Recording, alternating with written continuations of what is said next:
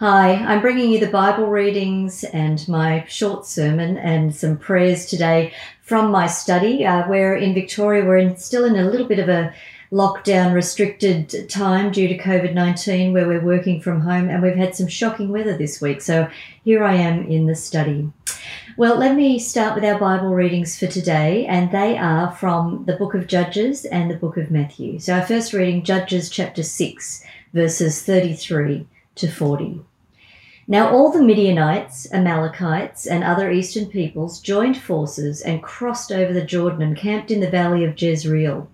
Then the Spirit of the Lord came on Gideon, and he blew a trumpet, summoning the Abiezrites to follow him. He sent messages throughout Manasseh, calling them to arms, and also into Asher, Zebulun, and Naphtali, so that they too went up to meet them. Gideon said to God, "If you will save Israel by my hand, as you have promised, look, I'll place a wool fleece on the threshing floor, and if there's any dew only on the fleece and all the ground around it is dry, then I'll know that you will save Israel by my hand, as you said." And that's what happened. Gideon rose early the next day. He squeezed the fleece and wrung out the dew, a bowl full of water. Then Gideon said to God, "Don't be angry with me. Let me make just one more request. Allow me one more test with the fleece, but this time make the fleece dry and let the ground be covered with dew." That night God did so. Only the fleece was dry. All the ground was covered with dew. It's the end of our Old Testament reading. Our New Testament reading, our Gospel reading, is from Matthew chapter 6, verse 5 to 15. It's about prayer. Jesus speaking. "And when you pray, don't be like the hypocrites, for they love to pray, standing in the synagogues and on the street corners to be seen by others. Truly I tell you, they have received their reward in full. But when you pray, go into your room, close the door, and pray to your Father who is unseen. Then your Father who sees what is done in secret will reward you. And when you pray, don't keep on babbling like pagans, for they think they'll be heard because of their many words. Don't be like them, for your Father knows what you need before you ask him. This then is how you should pray. Our Father in heaven, hallowed be your name. Your kingdom come, your will be done, on earth as it is in heaven. Give us today our daily bread, and forgive us our debts, as we have also forgiven our debtors. Lead us not into temptation, but deliver us from the evil one." Jesus went on, "For if you forgive other people when they sin against you, your heavenly Father will also forgive you. But if you do not forgive others their sins, your Father will not forgive your sins." For the gospel of the Lord Jesus. Praise to you, Lord Jesus Christ. Well, this week we're starting a new series on prayer, and I wanted to begin by considering this story that we read about Gideon in the book of Judges and what Jesus says about prayer. Jesus, at the very start of this passage about prayer in Matthew chapter 6, he says, "And when you pray," and when you pray. There's a great assumption in that statement, isn't there? And when you pray, the big assumption that Jesus made was that we would be people of prayer, that we would be praying often, that we would pray so often that he needs to give us this warning that he does in Matthew chapter 6 about, not praying loud prayers out in public to impress people, but, to go away in private and to pray in private. He assumed that we would be such people of prayer that he would need to put these boundaries around it. How interesting. When you pray. Well, prayer is certainly a key part of Christian faith. We know it. We Christians know that. Jesus knew it. We know it. Prayer is to the Christian person, if you like, a bit like driving a car is to the person of the 21st century. Like it's just so natural, it's so common, it's so essential for our lives, and it does so much for us. With our cars, we can go shopping and we can go and pick up the kids from school. We can hit the highway, and cars are kind of like, they're just part of our lives these days. And Jesus taught about prayer also as if it would be just another part of our lives as Christian people, as followers as his followers, that we would pray and that it would be, habitual, such that he could say in this passage, and when you pray, didn't have to say if you pray, he could just assume when you pray. And prayer is such a wonderful thing. Just as a car empowers us to do so many things, prayer is an incredible vehicle of Christian faith. It's a vehicle that brings us into the very presence of God and the peace that comes with that presence. It's our access to the Father and to the Son and the Holy Spirit.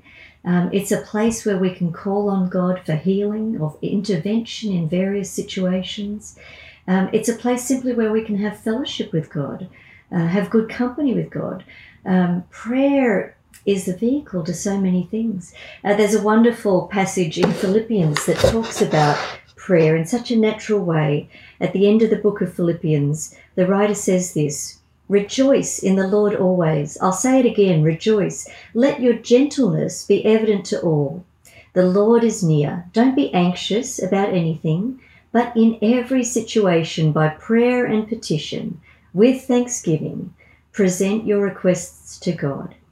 And the peace of God, which transcends all understanding, will guard your hearts and your minds in Christ Jesus." What a wonderful promise is contained, and what a natural way of speaking about prayer and its benefits to us. Probably the most powerful model for prayer was Jesus himself, who we read about in the Gospels as being a regular prayer, and someone who would, take themselves away just so that they could spend time just in prayer. Well, let me go back to this illustration about driving and prayer. Last year, I didn't actually drive much at all. For about 8 months of our year, our state was in lockdown, and I recall at one time thinking, I reckon I've filled the car up with petrol maybe 5 times in the last, 8 months or so, maybe less than that. I was hardly driving at all because my circumstances were such that, we were in a lockdown situation. We just weren't moving around as much in order to contain this terrible virus. And I just want to parallel that idea with, sometimes in our own lives, our circumstances change and we cease to pray that much. There'll be a whole range of reasons why prayer drops out of a regular part of our faith lives. It can be our busyness or distractedness. It can be simply because life is going really well. And I don't know about you, but I find that it is when I'm facing a tough time that prayer comes very naturally, because I'm very keen to call on God to help me. This week, I actually had to give a TV interview, and I can tell you I prayed about that. I prayed that God would help me in that situation. So I think when when something is big, we've got some big thing in our lives or we're worried about something in particular, then prayer feels very natural. But when our lives are just traveling along smoothly, everything's going fine, I think it's easy to forget prayer. It's easy for prayer to drop out in terms of being a habit and to not have it as a habit of our lives. So there's lots of reasons why we may not be as prayerful as Jesus assumed. We also might not know enough about prayer, might not know how to do it. We might not be that practiced in it. It's a skill, not just something we need to know about, but to practice. And then in our Old Testament reading, the story about Gideon, we actually can tap into another sense of how our prayer lives can be, not what they should be. So in the story in the Old Testament about Gideon, the Israelites had been suffering through terrible times, and God comes to Gideon through the means of an angel and speaks to Gideon and says, I want you to rise up and lead your people. I'm going to deliver you. And Gideon and his people have been having such a hard time being attacked by the people around them. They grew crops only to have them stolen, and life was really, really tough. And he felt like God had abandoned them. And so when God comes to Gideon and says, I want you to rise up and lead your people, I'm going to deliver you from your enemies, Gideon actually... he's not sure. He's not sure that he's actually hearing the voice of God. So he looks for lots of reassurance. And I'll read you a little bit from an earlier chapter where Gideon says these. He says these words in verse 13 of chapter 6 of Judges 6. "Pardon me, Lord," Gideon replied, "but if the Lord is with us, why has all this happened to us? Where are all his wonders that our ancestors told us about when they said, 'Did not the Lord bring us up out of Egypt?' But now the Lord's abandoned us and given us into the hand of Midian." The Lord speaks to him again, and Gideon says, "Well, if I have found favor in your eyes, give me a sign that it's really you talking to me." And he asks for a sign. I don't know about you, but I really resonate with how Gideon felt about this uncertainty. God can feel like God has deserted us, abandoned us. And that makes us doubt whether in prayer, in our spiritual lives, we're really hearing the voice of God. It makes us doubt. So Gideon seemed to be, his faith was pretty wobbly, and he lacked confidence that indeed it was God speaking to him. He lacked confidence that God would do the delivering that Gideon had hoped for. And so as a result of that, Gideon does lay out a test. And I've got a little sort of lambskin here. And Gideon sort of says to God, what I'm going to do is I'm going to lay this fleece that I've got here. I'm going to lay it outside the tent in his circumstance, and overnight he says, if the fleece is all wet but the ground around is dry, then I'll have some reassurance, God, that you really are speaking to me. And then when God actually does what he asks for, it's not enough. Gideon says, don't be angry with me, do not be angry with me, but let me just make one more request. And he says, this night I'm going to put the fleece out again, and tonight I'm wondering if you can leave the fleece, the second time, leave the fleece dry and let the ground around it be covered with water. So he's looking for reassurance. He just really doubts that the voice he's hearing is indeed the voice of God. I don't know if you can connect with that kind of doubt, and whether over time that doubt, that lack of confidence, can really impact, how drawn you are to be a person of prayer, a person that prays regularly. I think we can have a lot of sympathy for Gideon. He really wanted more certainty from God. Prayer requires a lot of faith. God is invisible, and it's easy to doubt that we are truly in the presence of God as we pray. Prayer is not cut and dried. It's not something we learn as a young Christian and we just get it right thereafter. It's something that we can go up and down on. It doesn't always go easy for us. But perhaps you, as you listen to this, have a great desire for a wonderful prayer life, because just think of the blessed, the joy and the peace that comes from prayer, and that wonderful fellowship with God that we get from prayer. You may have a great desire to pray. And so we're going to do this series where for a number of weeks we're going to be talking about prayer and trying to get to that space where prayer is for us a habitual, a joyous and a peace-filled thing that we do as Christian people. In the second reading from Matthew chapter 6, Jesus taught the Lord's Prayer. It's a prayer that we know well. And that's a wonderful prayer, not just to pray to recite it, but to see it as a wonderful scaffold, because you can break up that prayer into the way in which it moves you into the presence of God, the way in which it gets you to reflect and be grateful, the way in which it asks you to seek forgiveness and to seek God to answer your requests and so on. So there's this wonderful scaffolding that we see in the Lord's Prayer, which we're going to look at over the next couple of weeks. But not only is it a scaffolding, the wonderful thing about the prayer that Jesus taught his followers to pray is that the prayer connects us in a fresh way. Every time we pray, that prayer connects us in with the wonderful gospel of the Lord Jesus Christ. It connects us into the kingdom that he was proclaiming, the good news, the blessing, the forgiveness, the redemption, that relationship with God, and that relationship with the fatherhood of God. So we're going to spend a few weeks looking at the Lord's Prayer, and I hope that's going to be a real blessing for you. But let me close by just reflecting on how God treats Gideon. Gideon may not have done the right thing in putting out a fleece and asking God to, put dew on it or not put dew on it, just as a kind of like proof, a sign that it was really God, that God's voice that Gideon was hearing.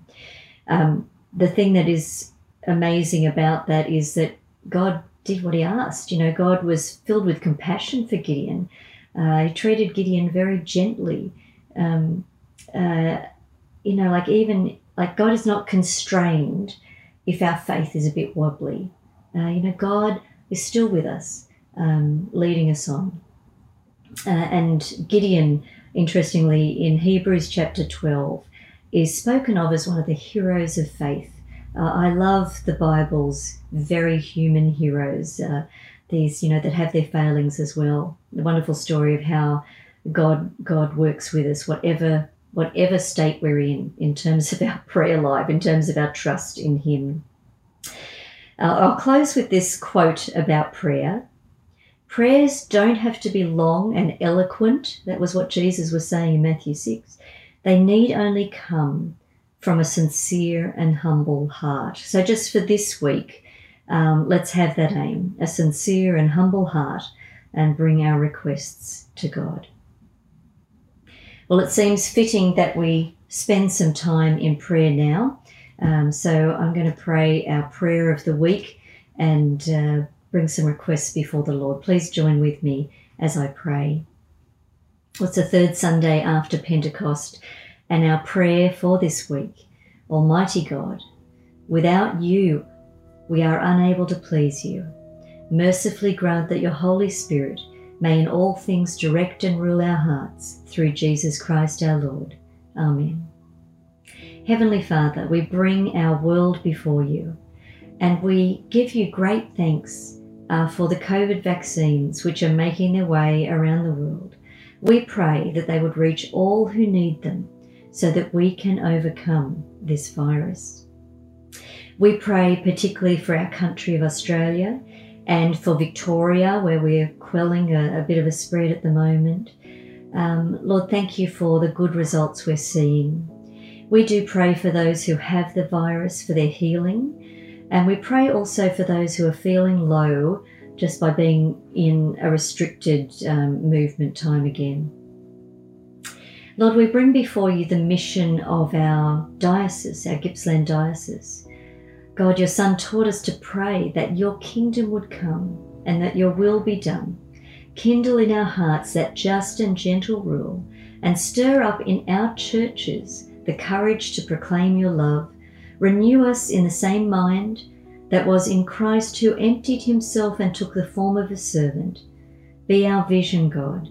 Quicken us with your grace and call us into your future. Show us your purpose. And we pray that we'd be sharing in your mission to the world in Christ our Lord, who is alive and reigns with you in the unity of the Spirit, one God, now and forever. Amen. And Father, we continue in prayer for our church. We thank you, Lord, for the good news we've had this week of a new baby. We thank you, Lord, for the birth of Samuel to Vanessa and Michael Elborn. We rejoice with them and pray for your blessing upon them as a family. Lord, we give you thanks for the start of our Kids Hope program in local schools, and we pray for your blessing as that goes on, as the lockdown lifts. Lord, we also bring before you people in our church who aren't well at the moment. We pray for Glenn and for Deepthi, who are both recovering from illness.